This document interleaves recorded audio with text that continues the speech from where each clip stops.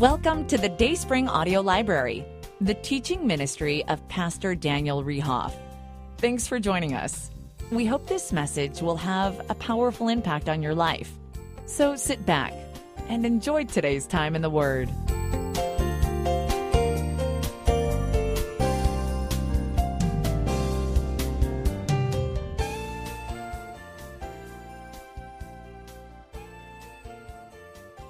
Part 3 of this series called Recalculating, and this is just an important subject to be talking about.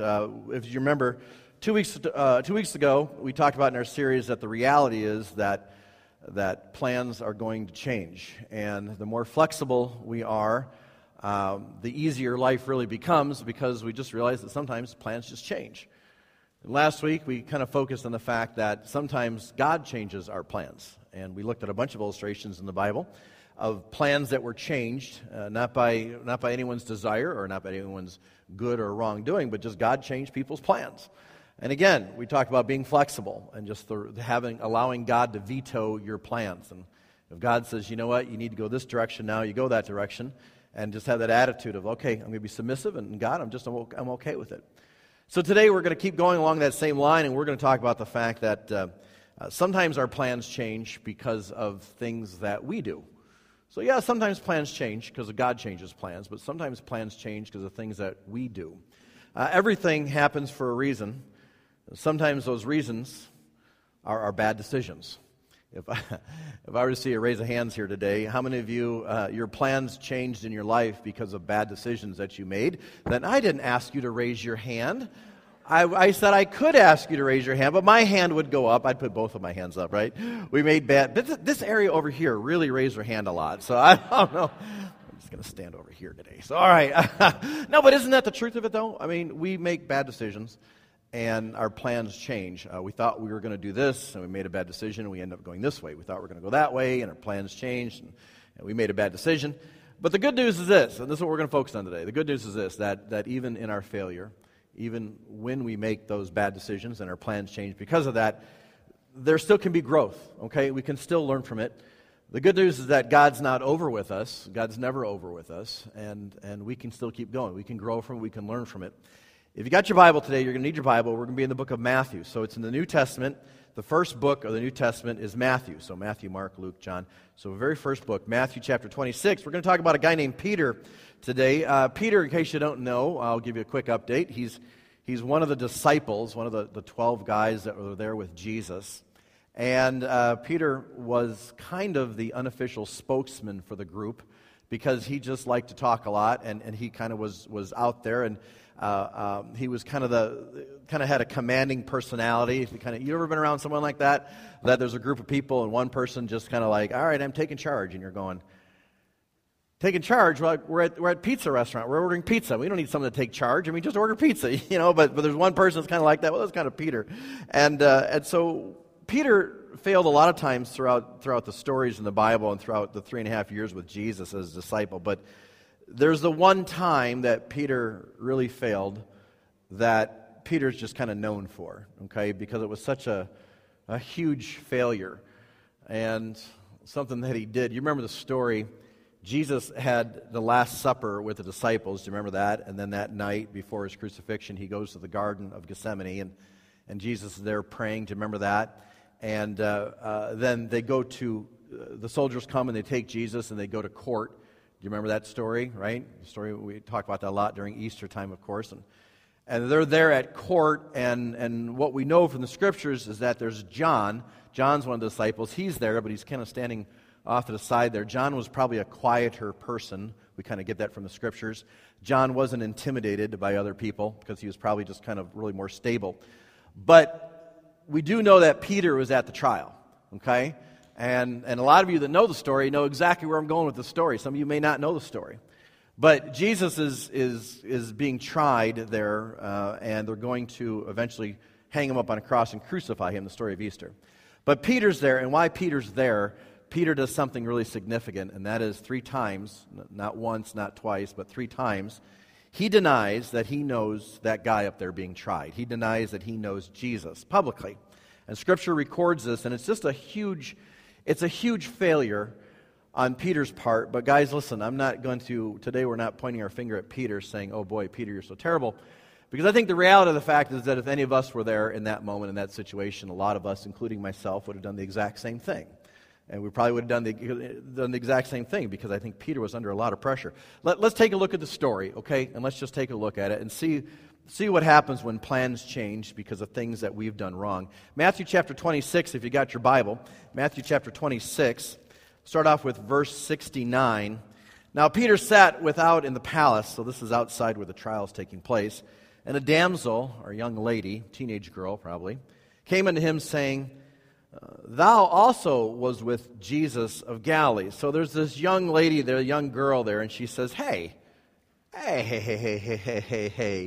we know you. You were with that guy that's being tried, that Jesus guy. We know that. That's all she says, right? She doesn't, say he needs to be arrested. She doesn't say you're guilty. She just says, we know you. Verse 70, but he denied before them all, saying, I know not what thou says.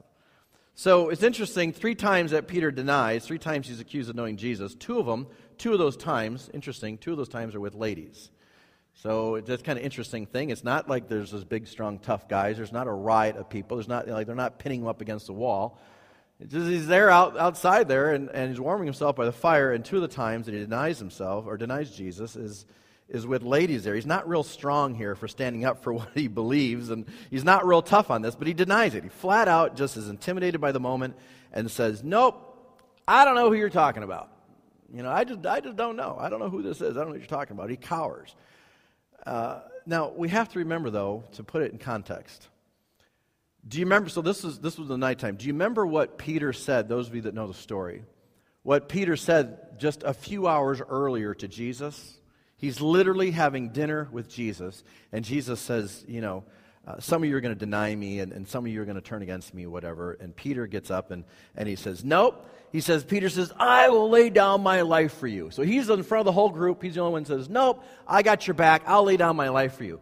He just said that, just hours ago. He told in front of the whole group, I will lay down my life for you, Jesus. I will never do that.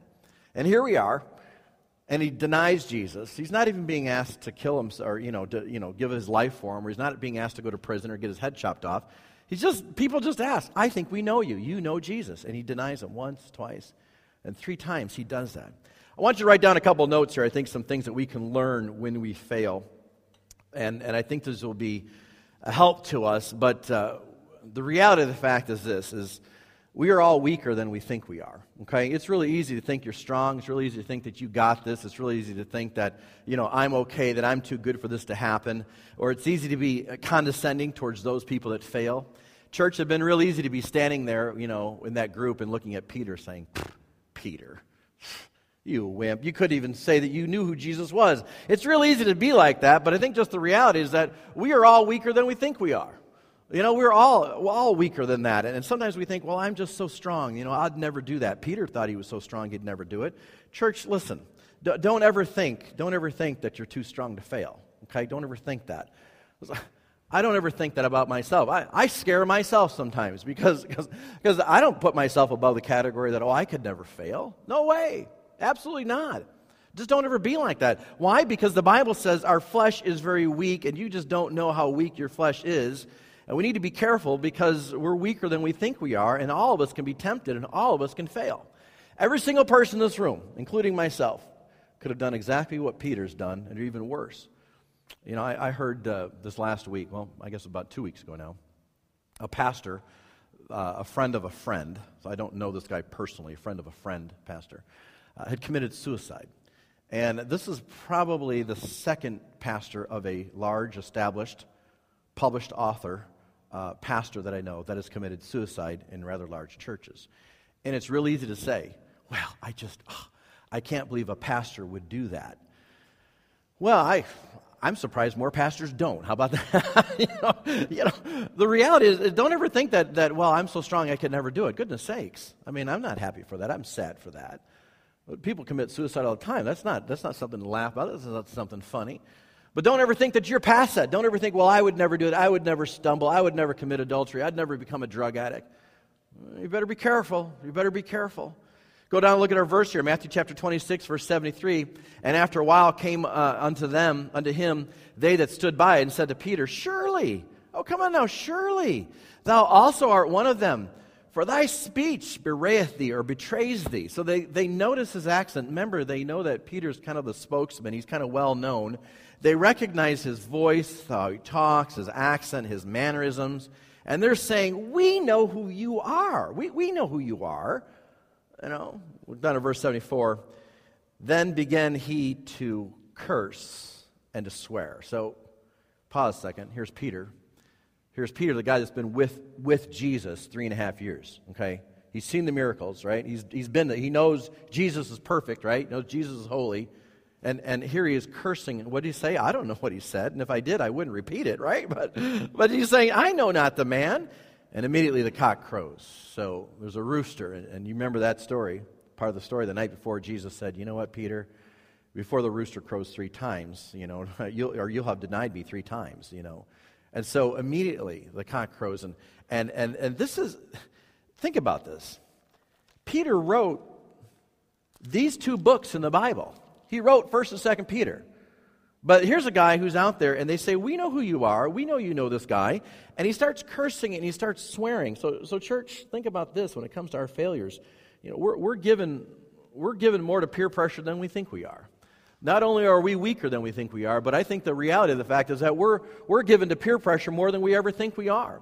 You know, just look at the story. Here's Peter in a group of people, and there's peer pressure. It's not like Peter's just along with one person, but there's peer pressure. Church, let me ask this question. Did you ever feel peer pressure? It's easy to ask that to high schoolers, because that's a big thing with high schoolers, to feel peer pressure, you know, to go along with the gang. But we feel peer pressure all the time as adults, too. Right? You feel peer pressure at work. You feel peer pressure among your family, right? Grandma says to raise your kids this way. Your coworkers say this is the way you should live your life. Your auntie or your uncle or your brother or your sister says this is the way you should spend your money. We feel peer pressure all the time to do things or to raise our children a certain way or to live a life a certain way. Man, I tell you what, I've had people, pastors are under peer pressure all the time. I have people all the time. Pastor, you need to move more to the left. Pastor, you need to move more to the right. Pastor, this is how you should do this church. Yeah, you know, I laugh because today we celebrate our 11th year anniversary of having started this church. And I'm the founder of the church, and I started the church, and goodness sake, you're stuck with me. There's just nothing, I mean, I'm sorry, but you're stuck, you know. But I remember back in the early days, how many people would come to me and say, Pastor, this is how you need to start the church. And they would tell me. And they'd have this whole list. You need to be doing it this way. You're doing it wrong, Pastor. You need to be doing it this way. You're doing it that way. And they'd be telling me this, and when I'd kind of step back for a moment and kind of look at who was telling me this advice, who was giving me this pressure, none of those people that ever pressured me had ever started a church. Matter of fact, none of those people that ever pressured me had actually ever started a business even. I mean, they weren't even like entrepreneurs or anything like that, you know. None of those people that had started a church actually were even successful in their own endeavors. Most of them just worked regular jobs, where like that. It wasn't like they were, really highly educated or they were really successful in their field. Just wait a second. I got people telling me, I'm doing it all wrong. But they haven't done anything. Usually the people that complain and usually the people that are most critical are people that haven't done anything. It's like, you're very particular about who you take advice from when you're founding a church and you're planting a church. And you'd always have people that say, Pastor, you need to be doing this. Well, there's always peer pressure for a pastor. There's always peer pressure for a church. Pastor, don't talk about that. Pastor, don't talk about that subject. People will leave the church. Well, guys, listen, in case you haven't figured it out by now after 11 years, we're not here to build a big church. That is not our mission statement. That's not our goal. If God sees fit to bring people to our church, well, praise the Lord.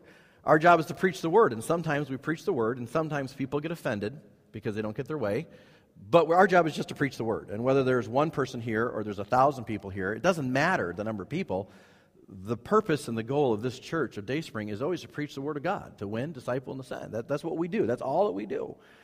Well, Pastor, don't cover these subjects. I got a pastor friend of mine that his board told him there's like 5 subjects. You can't talk about those 5 subjects because the biggest donors in our church will leave if you talk about those subjects. Goodness sakes. Now leave that church, man. Let the church fold. I mean, what's that all about? There's certain subjects in the Bible you can't talk about? Well, that's craziness. That's craziness. You preach the Word of God. But there's always peer pressure. There's always that kind of peer pressure to be like, someone else, to be like, this, or start programming or drop programming or do whatever it is. The church down the street is doing it this way. I really don't care if the church down the street's doing it however they're doing it. Praise God. I hope people are getting saved at that church. But God's called us to do the church this way, So I just say that. I share that. Just say, listen, it's not like anyone here is exempt from peer pressure. We all get peer pressure. You have peer pressure at work. You have peer pressure with your family. You have peer pressure within your neighborhood, right? We have peer pressure just looking on the news to do things or not do things. There's a lot of pressure. But all of us are more susceptible to pressure than we think. Matthew chapter 26, go back to verse 74. Matthew chapter 26, verse 74. Then began he to curse, that's the verse we looked at here, and to swear, saying, I know not the man. So I think we need to write this down here too, that we are really more susceptible to our own sin nature than we even think we are. Peter was human just like you and me.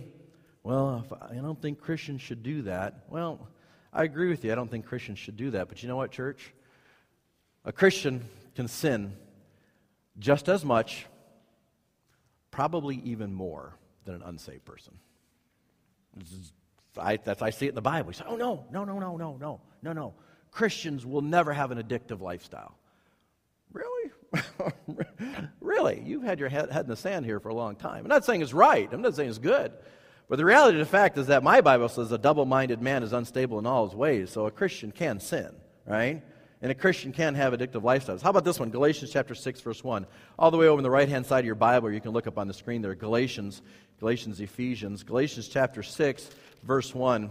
Brethren, if a man be overtaken in a fault, underline the word brethren because he's talking to Christians there in the book of Galatians. Christians, if a man be overtaken in a fault, you which are spiritual, restore such a one in the spirit of meekness, considering thyself, lest thou also be tempted. So church, why in the world did Paul tell the church in Galatians, listen, you better be careful, Christians, because you're going to be tempted too. You better watch out for it, okay? All of us can be tempted. All of us succumb to peer pressure. All of us have a sin nature that's just right there underneath the skin level that's dark and do things and say things that we just regret. We need to consider ourselves lest we also get tempted. Sometimes we're just blind to our sin nature. And then look at the end of that verse. Look at the end of the verse. It says what? The cock crows. So the rooster crows out there. I think we're closer to conviction sometimes than we think. I think it's interesting that the fact that the rooster is going to crow is predicted, of course. Jesus says, listen, you know what, the rooster's going to crow, and just imagine if you were Peter. Imagine the conviction that you had felt if you had denied Christ, and then all of a sudden you look over and the rooster's crowing and you hear it, and it was probably a deafening rooster crowing, and you knew that's exactly what Jesus told me was going to happen. I mean, I'm totally convicted about this. I think what's interesting about that part of the story, about us being convicted, don't just think about being convicted, church. Jesus doesn't come to Peter with this angel or this bright light. He doesn't write it up in the clouds in the sky at nighttime, Peter, you failed me. What does Jesus use to convict Peter? He uses a rooster. I mean, just a dumb, stupid old farm rooster. He uses a rooster to bring about conviction in Peter's life. Church, you ever think about how God can speak to you sometimes? Sometimes, we think, well, God needs to, write it out for me in the clouds, or God needs to have an angel come tell me. Church, God can use whatever He wants to convict us, and God uses whatever He wants to convict us, okay? And sometimes maybe that might just be a dumb old farm chicken. I don't know, but that's what God used here for Peter. Think about that. We pray all the time, dear God, we're praying for a great church service and help the preacher to preach God's word, amen, amen. We pray that. And then the preacher gets up on a Sunday morning and preaches something, and we say, well, I got offended. I just don't like that. And then we leave the church. Wait a second. If God can use a dumb rooster to convict us, well, maybe God can use a dumb preacher to convict us. Amen? But God can use anything to bring about conviction in our lives. God can use your Sunday school teacher. God can use your small group leader. Those of you on Friday night, God will use your challenge leader in your small group time to bring about conviction in your life, guaranteed. Well, I went to Friday night, and I couldn't believe that they told me to do this or not do that, or I just couldn't believe it. What do you think? I mean, what are you waiting for? I mean, what are you waiting? Are you waiting for God literally to, have an airplane in the sky and say, don't go there, fly? No, God will use all kinds of different things to bring about conviction. God could use the radio. God could use a TV program. God could use a book you read. God could use a newspaper article that you read. God could use your pastor. God could use a friend of yours at church. God could use anybody to bring about conviction in your life.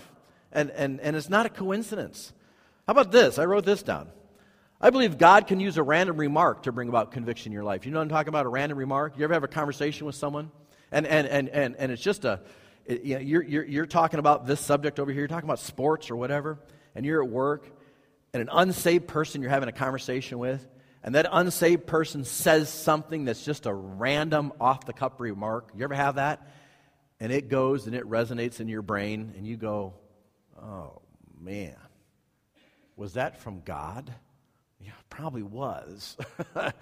God use your coworker to bring about conviction in your life without them even knowing? Absolutely.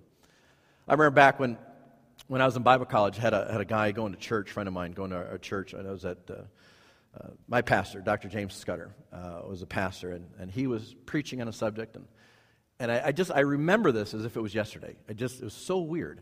He made this unscripted, off-the-cuff remark, just an unscripted, off-the-cuff remark about choices in lifestyle. It wasn't part of his message, and he just kind of he made this strange remark. And it was just kind of like, oh, that was interesting, and it just kind of whoosh, one ear out the other. You know one of those kind of I'm talking about? And on the way out after church, saw one of my friends talking to his wife, and he was looking at her walking out the church, at Quentin Road Baptist Church, and he was saying, did you tell him? Who told him? How would he know about this? You must have told him. Your friends. And this is before Facebook and like that. And this guy was under such conviction. And he's blaming his wife. Who told him? The whole church knows about some off-the-cuff remark that our pastor had made. And I remember talking to our pastor. I said, did you know? Did you know what you made? He's like, I have no idea what you're talking about. I don't even remember did I say that in church? And he's like, yeah, you did say that in church. Well, maybe God can use an off-the-cuff random remark to bring about conviction in your life.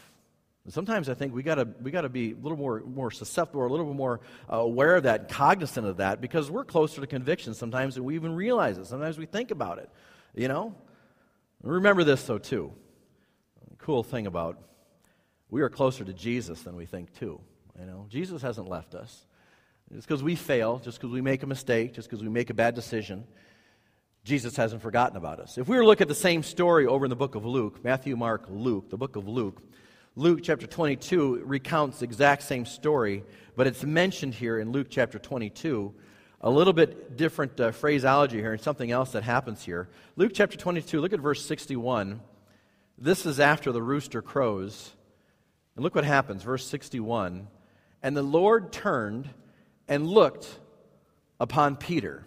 So now imagine you're at that moment. They're having this trial. It's outside, and they're having this, and Peter is over there, and he's at a bonfire, and the ladies say, we know you, and he denies it, and he starts swearing, he starts cussing up a storm, right? You hear the rooster crow, whatever a rooster, cock-a-doodle-doo, or I don't know what it does. What does a rooster do? Is that what a rooster does?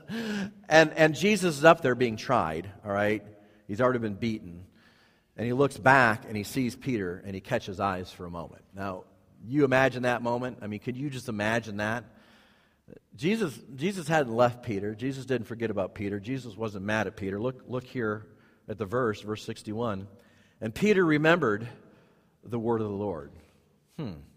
How he'd said unto him, before the cock crows, thou shalt deny me 3 times. Now that story isn't in Matthew, but it's there in Luke.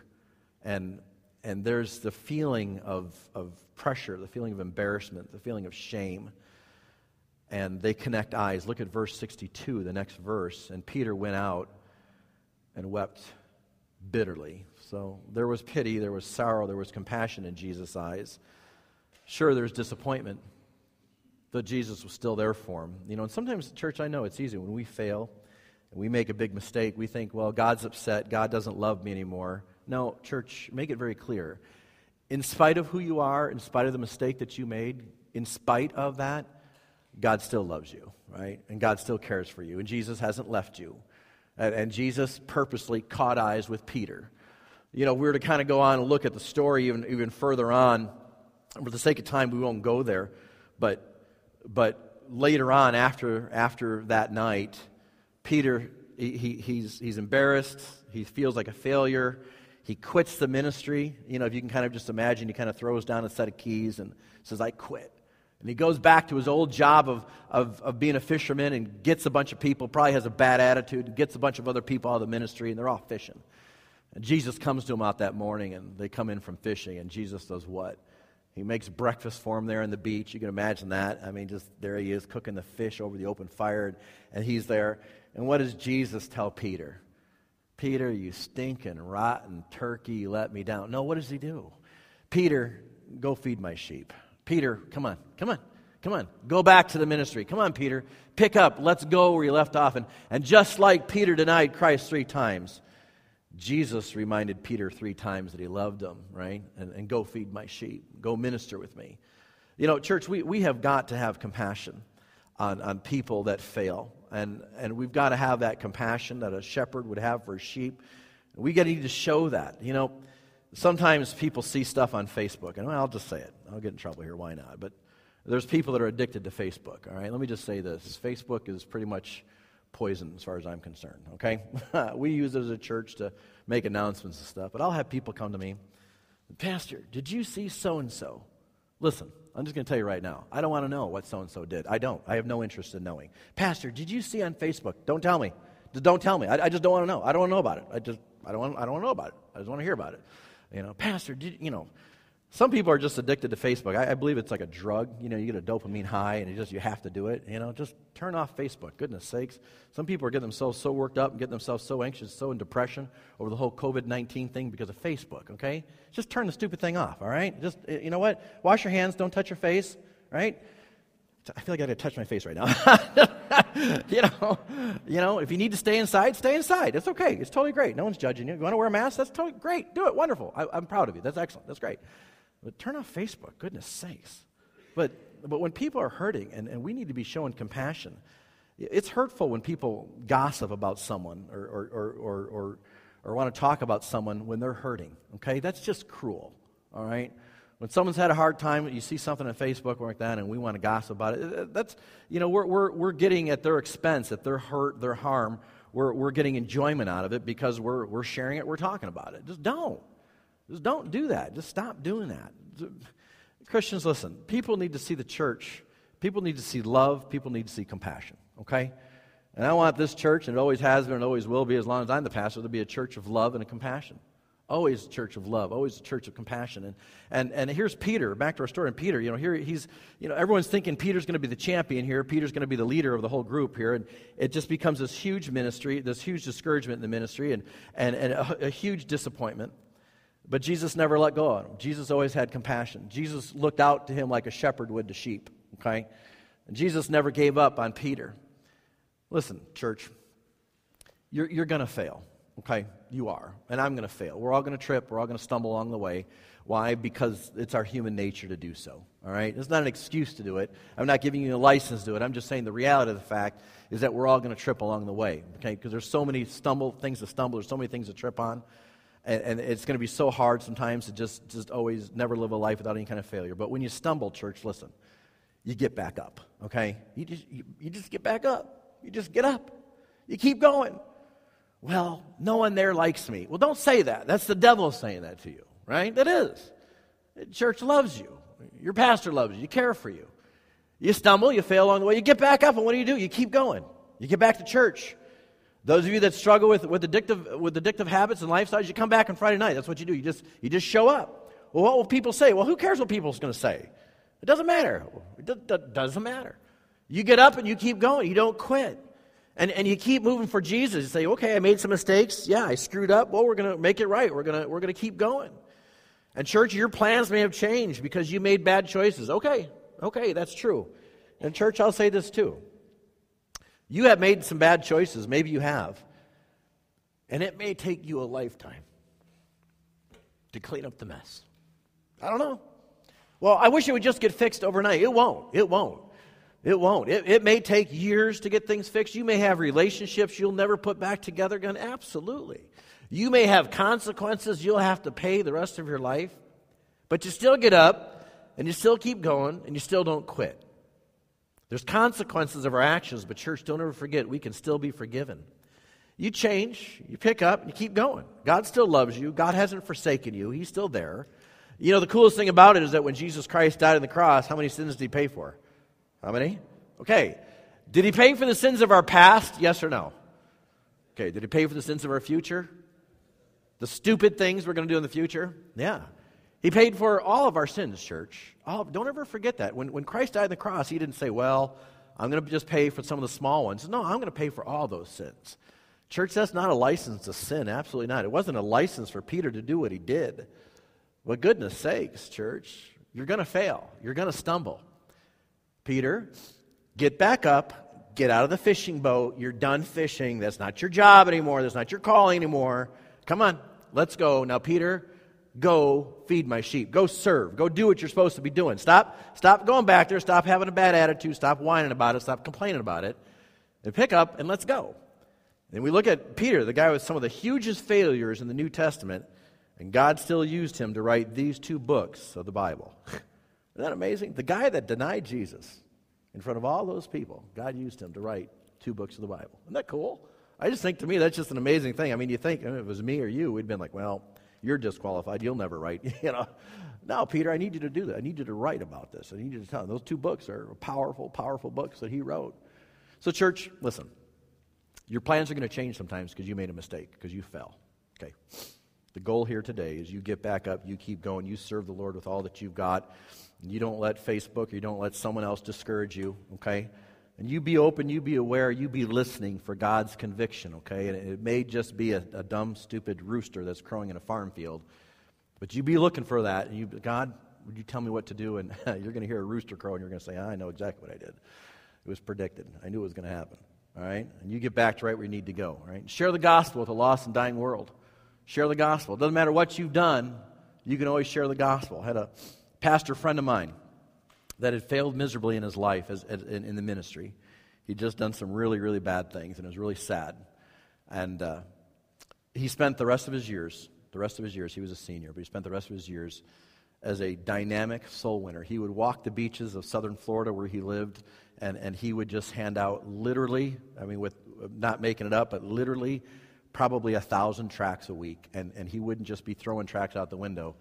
He would engage with the gospel presentation to probably 1,000 people a week. Probably one of the greatest soul winners we'd ever known. But he was disqualified from the ministry because of things that he had done. So at church, we just don't quit. We keep going. Aren't you grateful for this verse? John chapter 3, verse 16. It says this, says, God so loved the world that he gave his only begotten Son, that whosoever believes in him should not perish but have everlasting life. The qualifications for heaven is not being good, because the truth of it, none of us would be good enough. We've all failed. The qualification for heaven is that you believed. You believed what? That Jesus Christ, when he died on the cross, was buried. 3 days later, he rose again, showing the payment had been made. And that's our faith is what saves us. Not our goodness, not our walking the perfect line, not us attending church that gets us to heaven. It's our faith that saves us. Let me just show you this quick illustration we'll be done today. Pretend this hand's me and you. Pretend that my glasses are all the bad things we've done. Here we are. Here's the bad things we've done. Now, just pretend for a moment my right hand is God. Okay, God's in heaven. There's no sin in heaven, right? We know that. That sin keeps us from heaven. But God said, here's the thing. I love you so much. That's what that verse says. God so loved the world. I love you so much. But that sin can't go to heaven. Someone has to pay for it. The book of Romans clearly says the wages, the cost, the mortgage of that sin is death. Someone has to die to pay that sin debt. So he doesn't say going to church pays it. He doesn't say, repenting does it. He doesn't say being good does it. He just know there has to be death. So God said, here's the deal. Listen, if you die and that debt hasn't been paid, you will spend an eternity forever in hell, separated from God with no hope. Or God said, I love you so much in John 3:16 that I'll send my Son to die. When Jesus dies on the cross, he'll be that death payment. He'll pay the mortgage for you, so you don't have to. All you have to do is believe, okay? He doesn't say go to church to have it paid. He doesn't say give money to have it paid. He doesn't say stop smoking cigarettes to have it paid, okay? Listen, church, smoking cigarettes won't send you to hell. You'll smell like you've been to hell, but it won't send you to hell. He said all you got to do is simply believe that when Jesus Christ died on the cross, he paid your sin debt, and God says, you know what, you're forever part of my family. never to be lost, never to be forgotten. You'll still make mistakes, yeah. You'll still fail, yeah. But all those sins were paid for on the cross of Calvary, okay? They're all paid for. They've been wiped away. You'll still make mistakes, but God says they're forgiven, okay? Your eternity in heaven is based upon who you're trusting in, your faith that Jesus Christ died on the cross and paid your sin debt, okay? If you've never done that, I encourage you to do that today. Would you do that today? Would you trust in Jesus as your Savior? If you're trusting in your baptism, stop trusting in that and start trusting fully in what Christ did on the cross. Let's have a word of prayer today. We'll be done, all right? Let's pray. Heavenly Father, we're thankful for our study today in the Word. Thank you, Lord, for the example of Peter. And, Lord, he failed, and, Father, we're going to fail.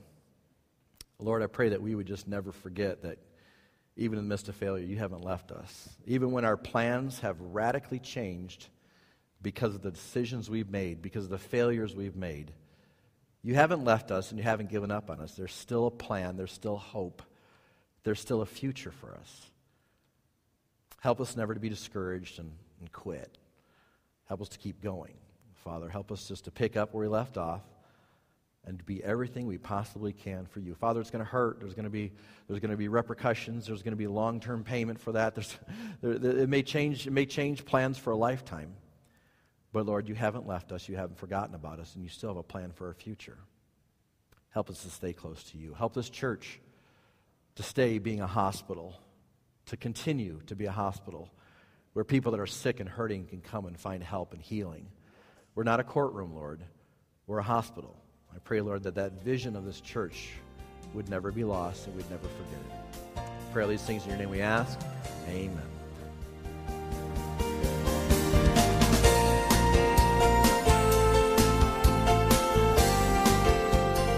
We are very interested in you and your spiritual growth.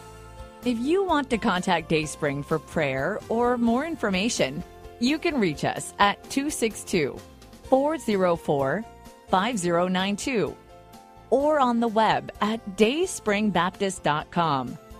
Thanks for listening.